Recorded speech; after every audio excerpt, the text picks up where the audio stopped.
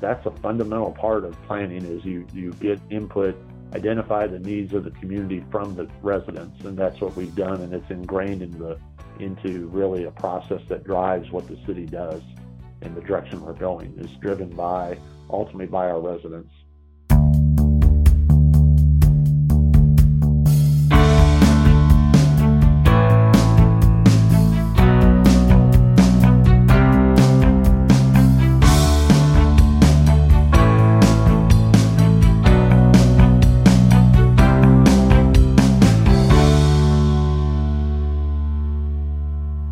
Welcome, everyone, to another episode of the GovGab Radio Podcast. I'm your host, Brian Andreyko. Thanks for being a part of another episode, and excited to introduce our first city administrator into the mix here on the podcast, where we get to sit down with City Administrator John Benson from Marshfield, Missouri.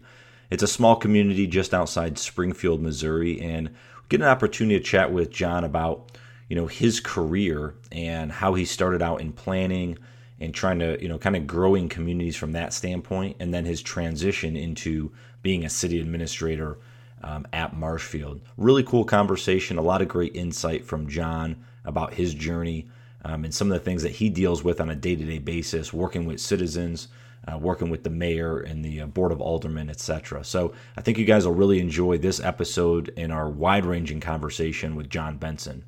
So without further ado, let's jump into our conversation today with City Administrator John Benson. John, welcome to the podcast. Thanks for joining today. Thanks for having me on. Glad to be here.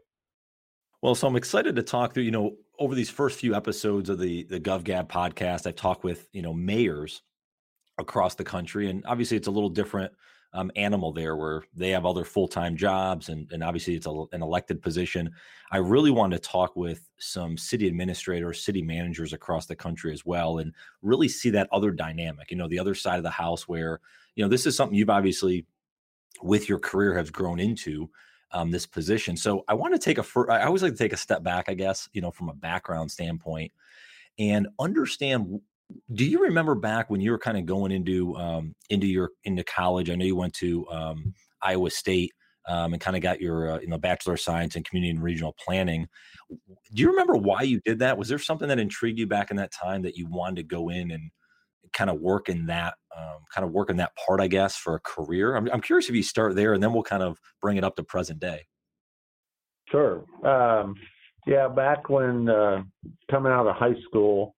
And I went to junior college actually before I went to Iowa State, but kind of to figure out what I wanted to do. And I was always interested in design, and that migrated from specific building design like architecture to broadening that out to community design on a broader level is what more intrigued me. And so that's what led me to Iowa State with their community and regional planning program there, which community planning and design in that regard or in that context.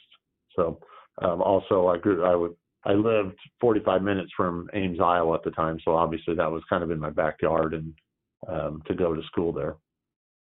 What was it? Obviously in some of your earlier positions as like planners at some different, cities and counties and what have you, what were some of the things that you kind of learned early on about government or local government that intrigued you? Maybe it was some things that surprised you as well, but kind of intrigued you to keep going with that.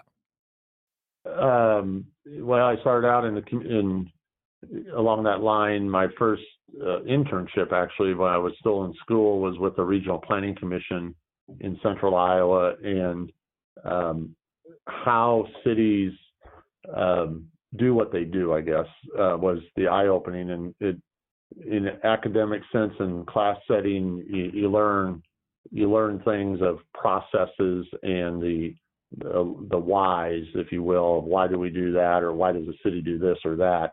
But in the internship and even in my first job out of college working for that same Regional Planning Commission was the level of detail that putting in a sewer line to provide better services or accommodate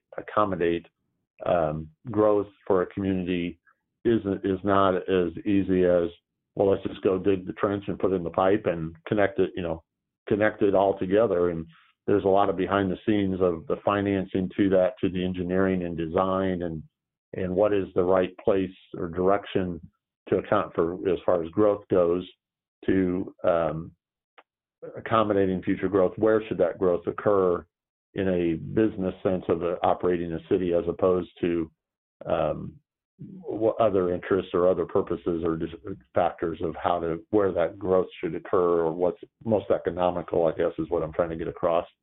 So that behind the scenes input or decision-making process that goes into things before the actual construction of, whether it be a sewer line, a swimming pool, a street, things like that.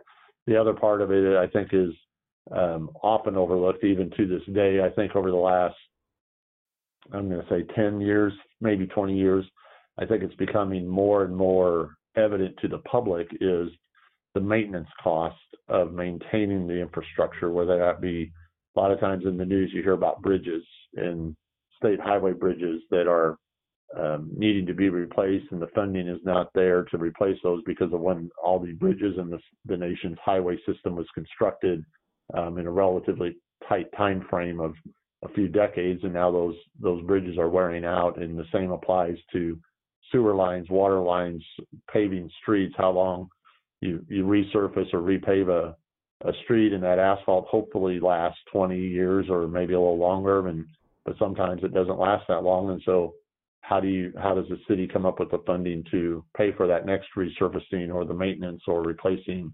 How long do sewer pipes or water pipes last before they need to be replaced or upgraded to a different material? We are experiencing that now with what used to be a standard type of pipe of cast iron piping was very common.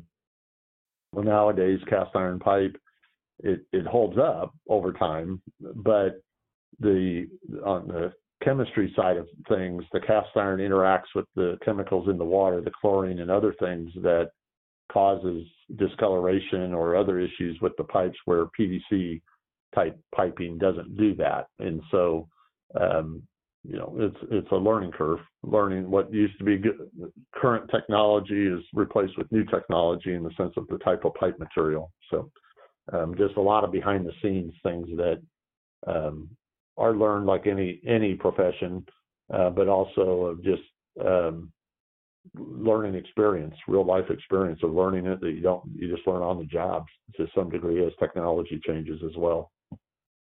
Yeah, I mean, that's something new. I didn't realize there was some challenges with that. So you taught me something today. What is I'm just curious, I guess my mind's running. What is like a general, like you're talking about changing the piping, what's the time commitment to that? Like, how long does that take? Like, for your city, how long would that take to replace all the pipes in the city? I don't have a definitive number to give you, but what drives that answer, or to get to that answer, is all driven by how much funding, how many dollars does the city have to put towards things like that versus other needs that those dollars are competing against in the community, and where does the replacing the pipe prioritization wise fit within the community as a need. In our case, in the last 2 years, we've replaced, or last year and by the end of this year, we will have replaced about 4,000 linear feet of old cast iron pipe. So what we're doing is about 2,000 to maybe 3,000 linear feet of cast iron pipe a year get replaced by our crews, and we're doing that with in-house, so to speak, with our own staff, as opposed to contracting out with a contractor to come in and do that. And the reason being is we can do it more cheaply with our own staff, because we don't have to pay the labor costs and the equipment costs beyond what we currently have staffing wise. Of course, we have to balance that with what else our staff needs to be doing workload wise, and what the equipment needed for that. So that's why we're just taking on an annual basis an incremental approach to that.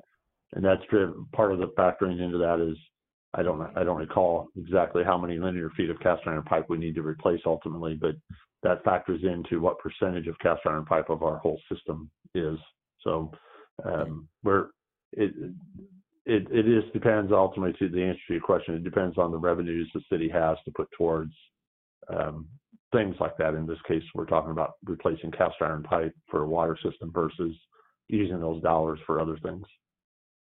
Well, and so obviously those are a lot of the tough decisions, and as a city administrator, you got to be a part of and help make.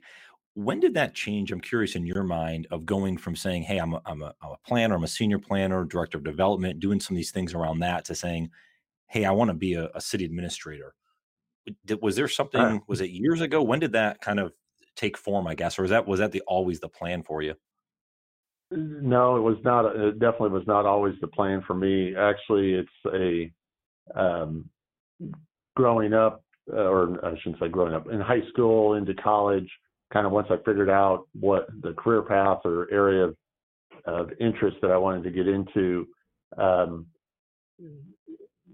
it was from being I want to be a city planner and achieve that goal, so to speak, and was a city planner. And then as I got more experience and was exposed to more aspects of what a city planner does, or the different things a city planner can do, different roles in different cities.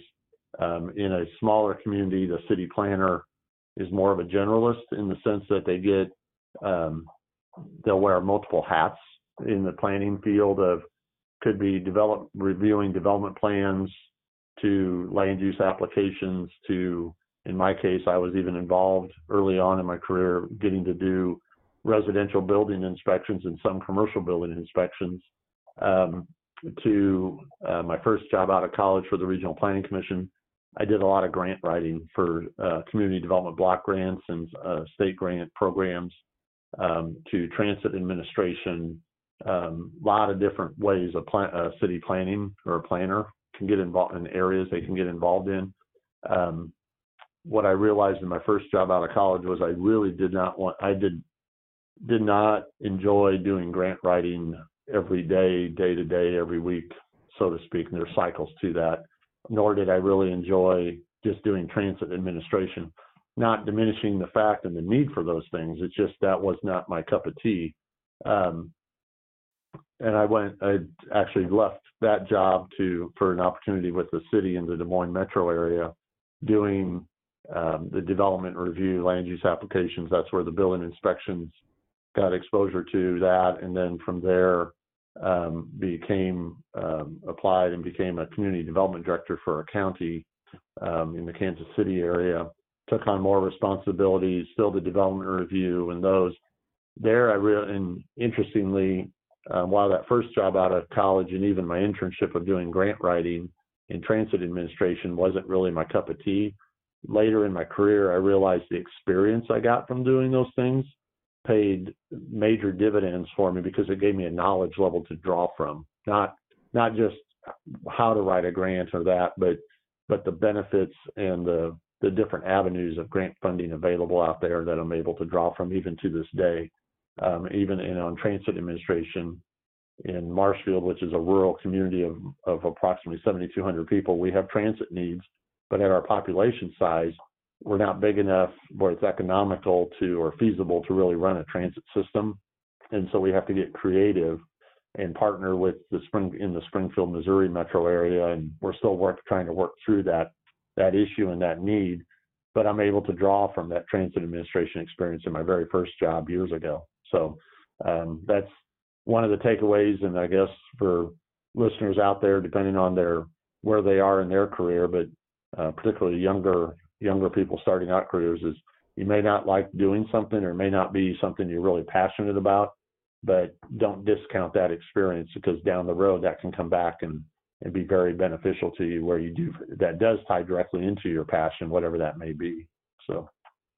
No, that's great advice. And I'm curious too, when obviously you've been, at Marshfield for a few years now, what's what is one thing you wish you knew prior to coming in there that you maybe learned over the last few years that you wish you kind of knew early on? Is there one thing you can remember that, would have been nice or beneficial to have known?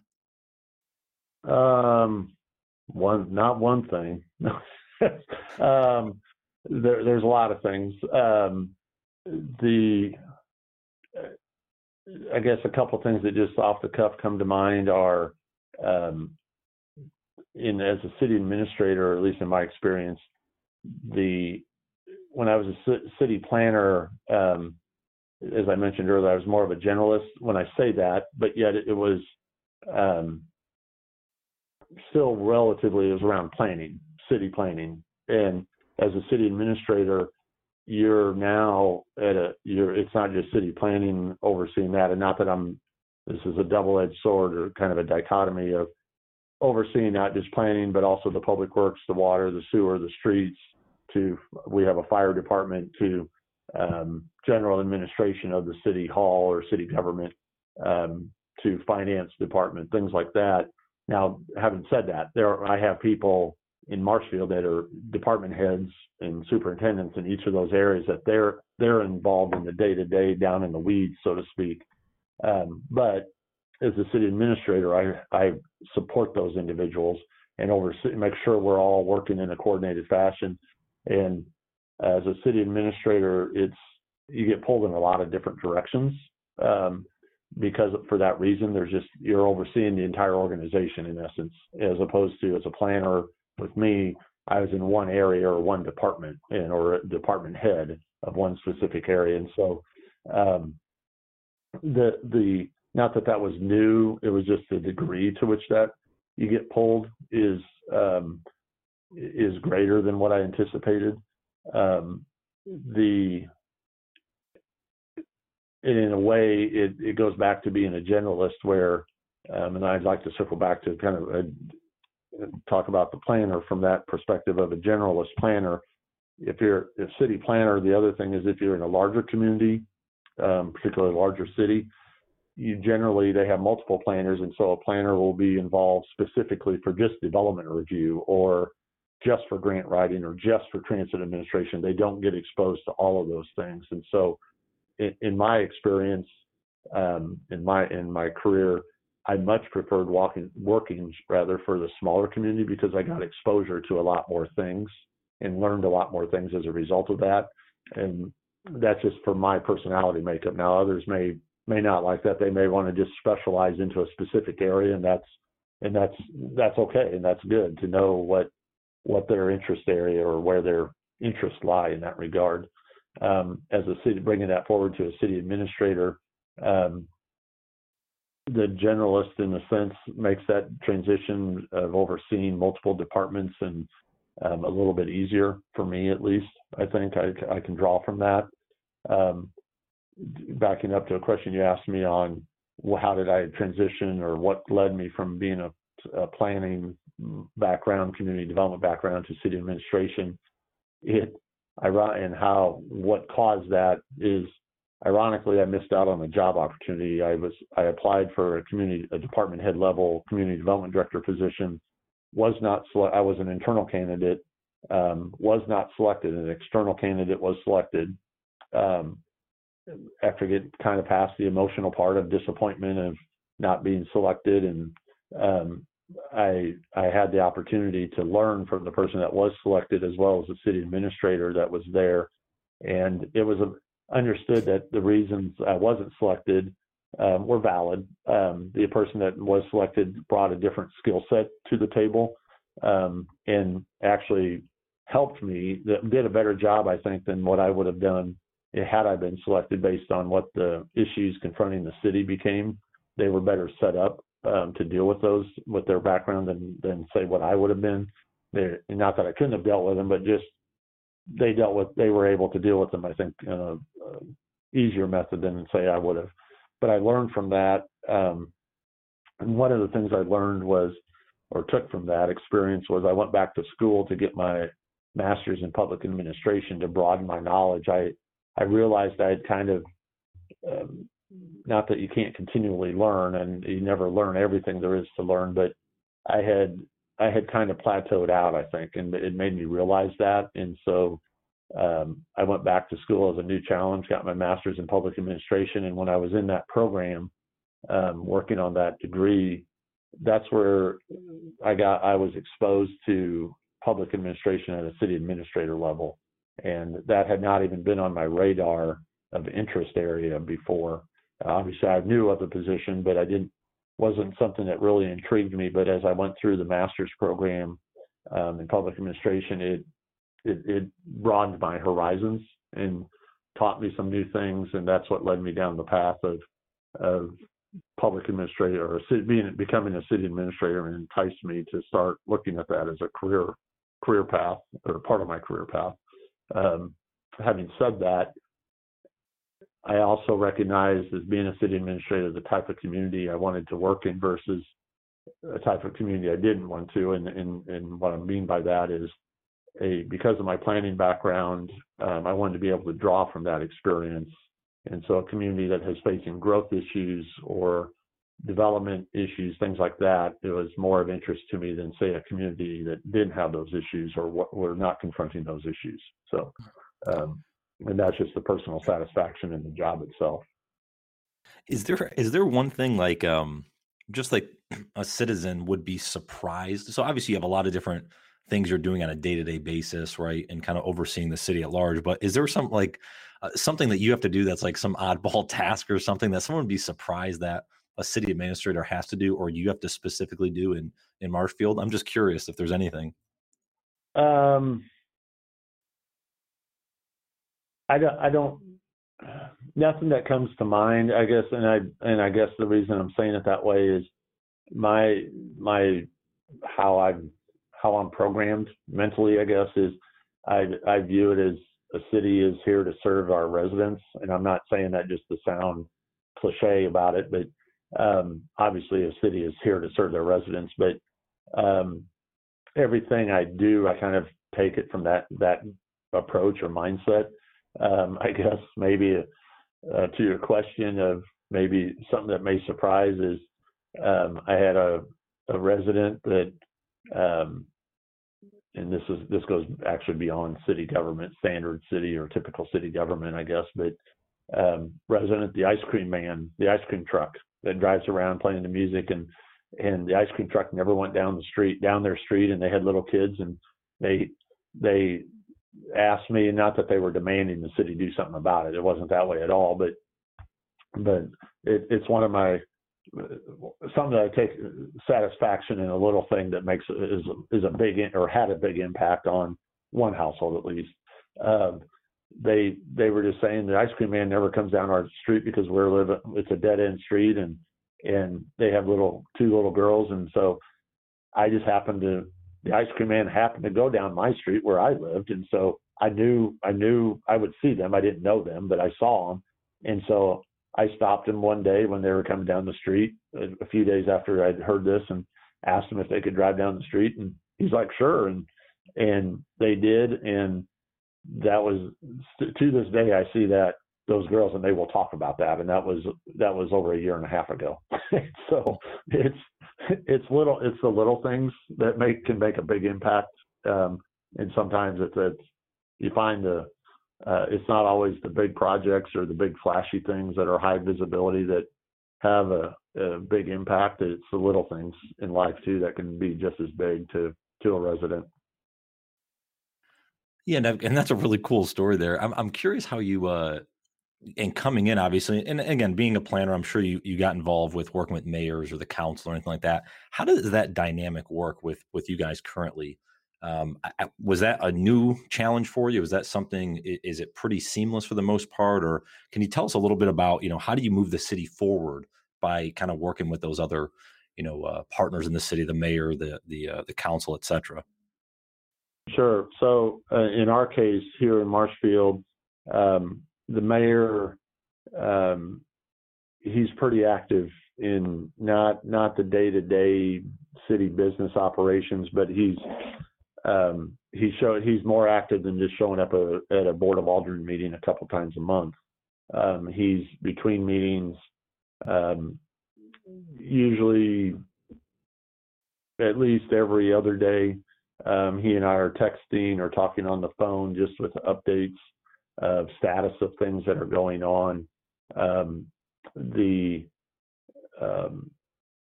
To a lesser degree, but similar with applicable Board of Aldermen, though that the communication with the Board of Aldermen typically comes through at the twice a month at their Board of Aldermen meetings.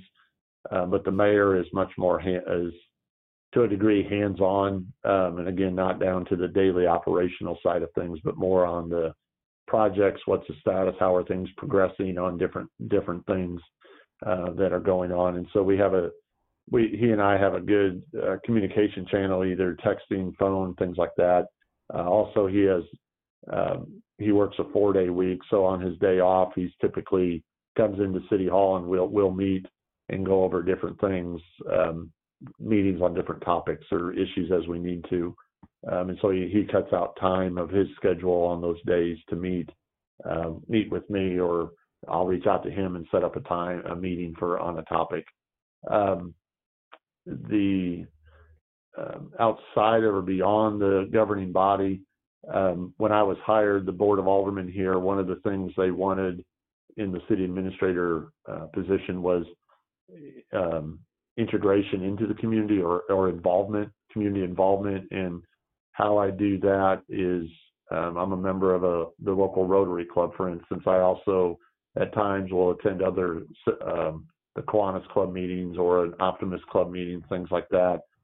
We have a nonprofit organization here in town known as Grow Marshfield that I sit on the board of, along with the mayor and others in the community that sit on that board. And so that's a coordination.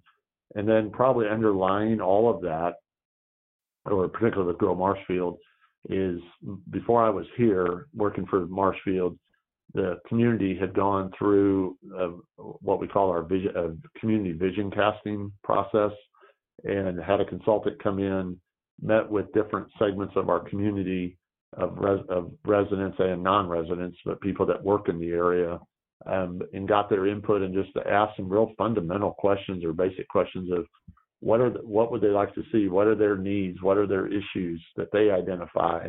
Those issues were all identified and then prioritized by those participants, and that's the driver for projects that we are doing in this community, moving the community forward in the way that the residents would like to. And that originally was done in 2014.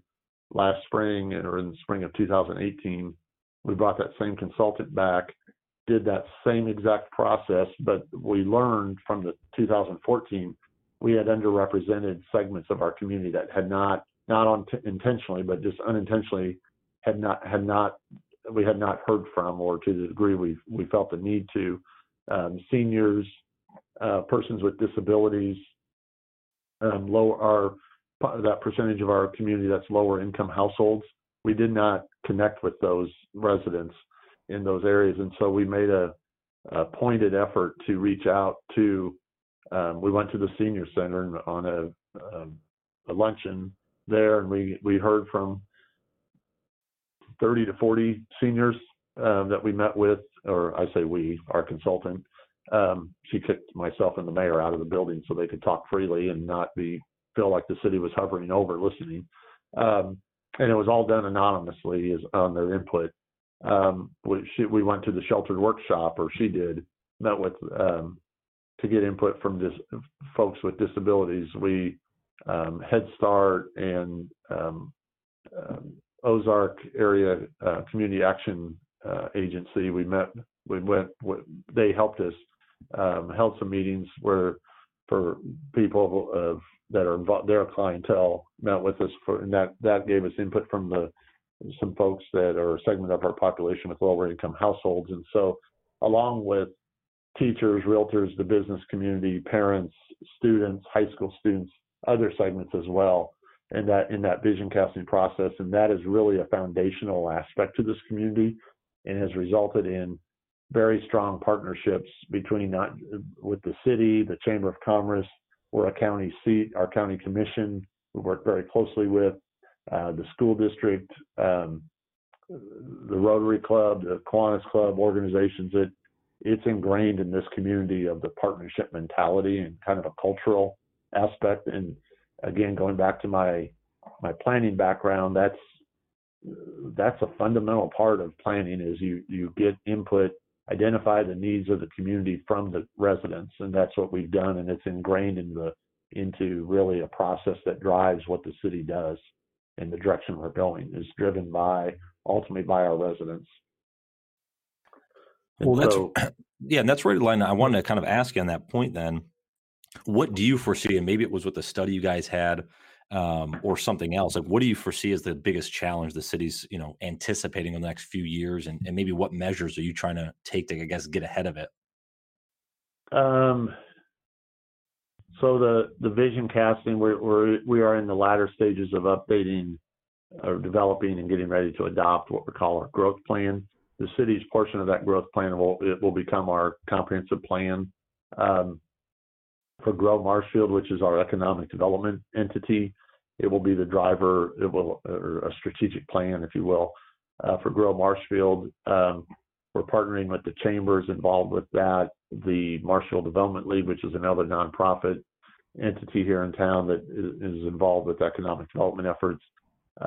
They have input, and we're hoping they will ultimately adopt it as well.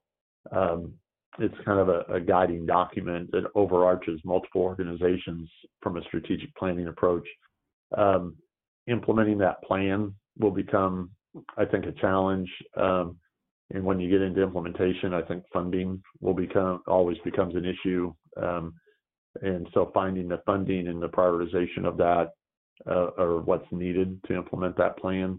And I don't want to mislead that the vision casting has been that plan. What we're doing in essence is building onto that vision casting process and integrating it into, or that input into integrating it into other ways that will drive what we do. And so it's really, some communities work from a top-down process, and I don't mean that in a negative. It is a byproduct of who's elected to different offices, or who the chamber president is, or the chamber board.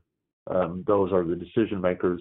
In our case, that vision casting and that community input is really, it's a grassroots effort that's drawing it. So it's a bottom-up process that ultimately we have in place, and we're strengthening our intent is to strengthen that through the growth plan. And so going back to your previous question of, that's the reason the Board of Aldermen, excuse me, when I was interviewing for this job and ultimately hired, one of their key aspects was community involvement, because to partner, you have to communicate continually and work with other entities in the community, and that vision casting sets that direction, and then it's about partnering and communication with those other entities and working together in a coordinated fashion. And one of the things this governing body in Marshfield, and I've told the mayor this, he is very adept at consensus building. This governing body moves forward on things from a consensus building standpoint. If someone's uncomfortable and cannot support it, they won't. It doesn't come down to, I don't care, another alderman saying, I don't care what you think, because I've got a majority of people with me on my side. And if someone's really cannot support it, we don't move in that direction until there's consensus to move in that direction. So, and that key clarification is it's not unanimous. It's just that if somebody may not be in agreement with it, but as long as they can support it and they understand the reasoning, they won't work against it. And so they can live with it in essence. And so that as much as I like, that's, in my experience, that's somewhat rare in city government. Not that it doesn't exist elsewhere, but it's what makes Marshfield, I think, and from a city government standpoint. And do you guys observe, and I'm curious, obviously you've been at some different, different local governments and what have you, so you've learned that way, but do you observe what other communities are doing in the state or maybe across the country that are maybe similar size or that have grown in recent years? Do you guys do anything like that to, I guess, learn or maybe don't make the mistakes they made, or I don't know? Yeah, I'm not saying we won't make the same mistakes other communities have, but we do try to learn from other communities. We learn how we learn those things. We're involved with we're part of the Springfield, Missouri metro area, As such, there's regional meetings in the Springfield area we're involved with. So we get to talk to staff from other communities in the area, whether they be similar size to Marshfield or larger or smaller. I don't know that really makes a difference to learning. It's just what you learn and how applicable, or can we do it based on our size. Also, we're more than happy to share our story of what we're doing and how we do it, to help, if it can be a help to others, we're happy to do that. Sometimes by us sharing, it helps somebody else, and then it brainstorms into something that we learn in return of how to work a little more efficiently or achieve something that maybe we didn't think we could do. So through that, and then through training programs, we try to always make sure that our annual budget, that we have funds available so our staff can go to training sessions and continually improve what their skill set is and knowledge level is, and continually improve. That's kind of one of my fundamental, I don't know what the right word is, things are, or thing is to be a continual learner and never assume or take the approach of, I've learned everything I need to know about this job, or there's always more you can learn, and you can always get better at what you do. So, and I think my staff, or all of our employees, whether they report directly to me or not directly to me, I think that they have that same mindset. And so I think that's a key. That, to me, that fundamental mental approach or mindset is key to the future of Marshfield, because with that, we won't rest on our laurels and get to a point where, okay, we're as good as we need to be. And as soon as we get that mindset, we'll create problems for ourselves down the road in different ways. Yeah, I couldn't agree more. I think that's motivating, I think, for the staff, right? That you're investing back in them and their careers, and obviously that invests back in the city. So that's pretty neat. It's a two-way street. The city, the employee, every employee has to have that mindset. And so they have to invest in themselves to some degree, but the city has to be willing to invest in them as well. So, and if, we've had conversations here, that may mean that we're helping somebody learn something there may open a door for them, that they leave the city for a better opportunity. But you know what? That's the flip side of that, is if we're afraid of that happening and we don't invest, our employees are going to plateau out, and we're going to have problems down the road. So it's just it's a risk we run, but there's other ways to deal with that, with other factors of that, things we do, our culture, internal culture, things like that hopefully retain our employees. Yeah, it's like that popular quote that, a lot of people I see going around, where it's, something along the lines of, someone says, like, what if we invest in our employees and they leave? And the response is, well, what if we don't and they stay? So it's kind of that whole thing is like, you got to give, you got to give back. You got to try to make people better. And, ultimately people are going to continue to grow their career either there or somewhere else. So, right. As you've kind of grown up, obviously, with a lot of, these different roles and kind of grown in the position you are today, are there certain things that you do personally from a daily habits or routines, things that you stick with, maybe make you structured or focused or anything like that? Is there anything specific that you've done over your career that has been helpful? I try to kind of go into just what we've been talking about here, of continually learning, and that could be reading, making sure I make the time to read through organizational. I'm a member of the ICMA, and both ICMA and the American Planning Association, both, or International City Managers Association, I guess, and American Planning Association. Their magazines that they send out, or the emails, electronic newsletters, things like that, reading those. And I'm not always able to do it to the degree I would like to do or have the time to do it. But I think that's kind of going back to your question a few minutes ago about how do we continually learn. That's one way. And I've consistently tried to do that over the course of my career. it's just exposure to what other communities are doing, as you asked earlier. That's one thing. I guess from an organizational time management standpoint, that's an ongoing thing. In fact, just about a month ago, I sort of was old school with carrying around a notebook that each page was a different day, and I had my to-dos handwritten in there, and excuse me, I'd make notes from meetings in there, and I could refer back to that. And about a month or maybe 6 weeks ago, I went to a new thing, excuse me, a small laptop, and not those new things have been around for 2 decades or whatever, 3 decades. Excuse me. And got rid of the notebook, and I've gone to basically a tablet style or small laptop that using a new app actually of scheduling and organization, and it's actually much easier because I can pull that app up on my phone, my laptop, or my desktop computer, and I've got different ways to access into that and make notes, and it's saving me time and of not having to flip through pages or rewriting things.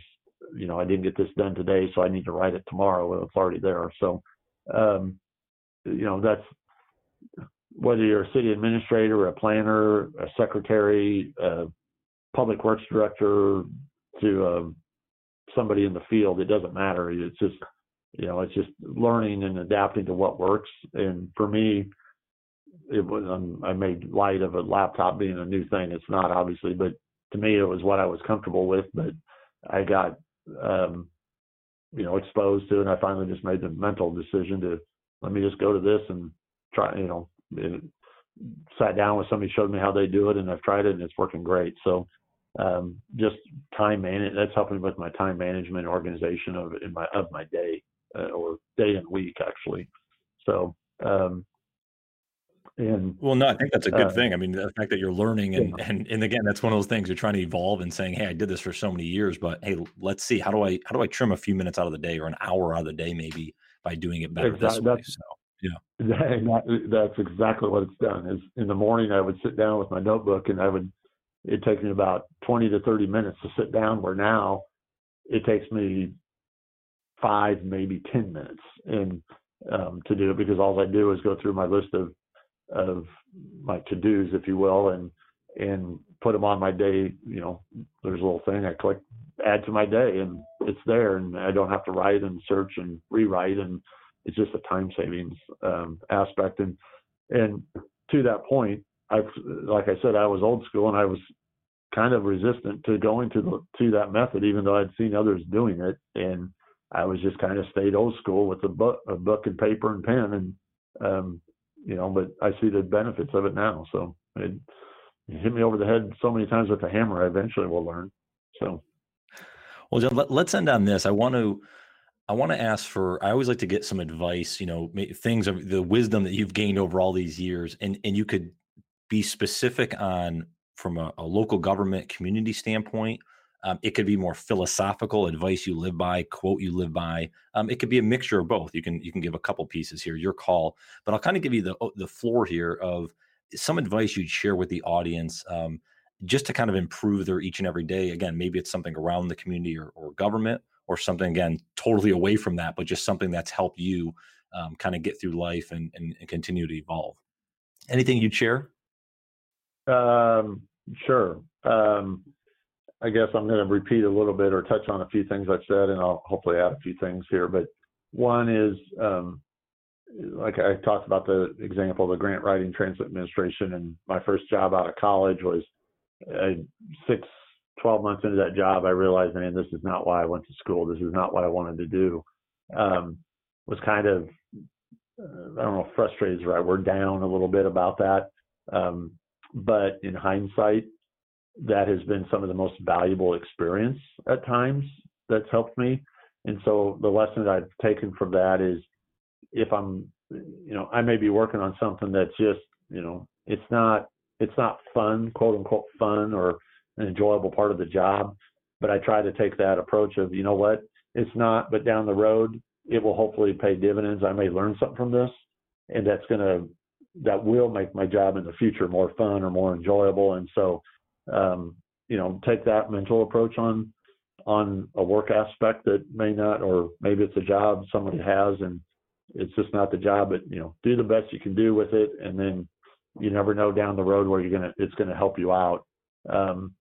That's one thing. Another thing is to be, as I mentioned, just a continual learner, and never let yourself plateau out on thinking you've learned everything there is, or that there is to learn, or because the world's changing and it's hard to keep up with it sometimes. And whether you're making notes on your to-do list on paper and being resistant to using a laptop and using technology or some other aspect. There was a third thing and it just slipped my mind. Make sure you carve time out for yourself. Don't let work consume you, because that just leads to burnout. And be cognizant of whether it's taken a few minutes in each day or a week or month, or for yourself. And for me personally, and everybody's wired differently, but for me personally, I make sure I take a week vacation about every 6 to 8 months, and just because I need to recharge my batteries and get outside the box, get my mind outside the box, my normal day-to-day box, and just get away from work. And I think that's important to just figure out what it is that keeps your batteries charged, and that you don't just burn out to the point, because then you can recharge the batteries when you burn out, but it takes a lot longer. And so I try to make sure I take time, not every 6 to 8 months. I take time every month to 2 months where I'll make a long weekend, something like that. Everybody, like I said, it's different to everybody, and it depends on their personality, the job they're doing, and things like that. But make sure you take time for yourself and for your family. Obviously, hopefully that goes on, or is understood by everybody that may be listening. So. Well, that's great advice, John. And John, I'm certainly appreciative of you spending some time today kind of sharing your story, obviously your background and where things are going with the city. And hopefully that'll help a lot of other individuals and give some insight as well into some of those roles you've had. So thank you so much for taking time out. This has been an absolute pleasure. Well, thank you for inviting me, and I've enjoyed this as well. And hopefully the information or things I've shared are of benefit to others. Hey everyone, thanks for joining in this episode, and we really appreciate if you head over to iTunes, leave us a quick review, give us a rating. We certainly appreciate any feedback you can share so we can make this podcast better each and every episode. Thanks again for listening in. I hope you guys have a phenomenal day. Take care.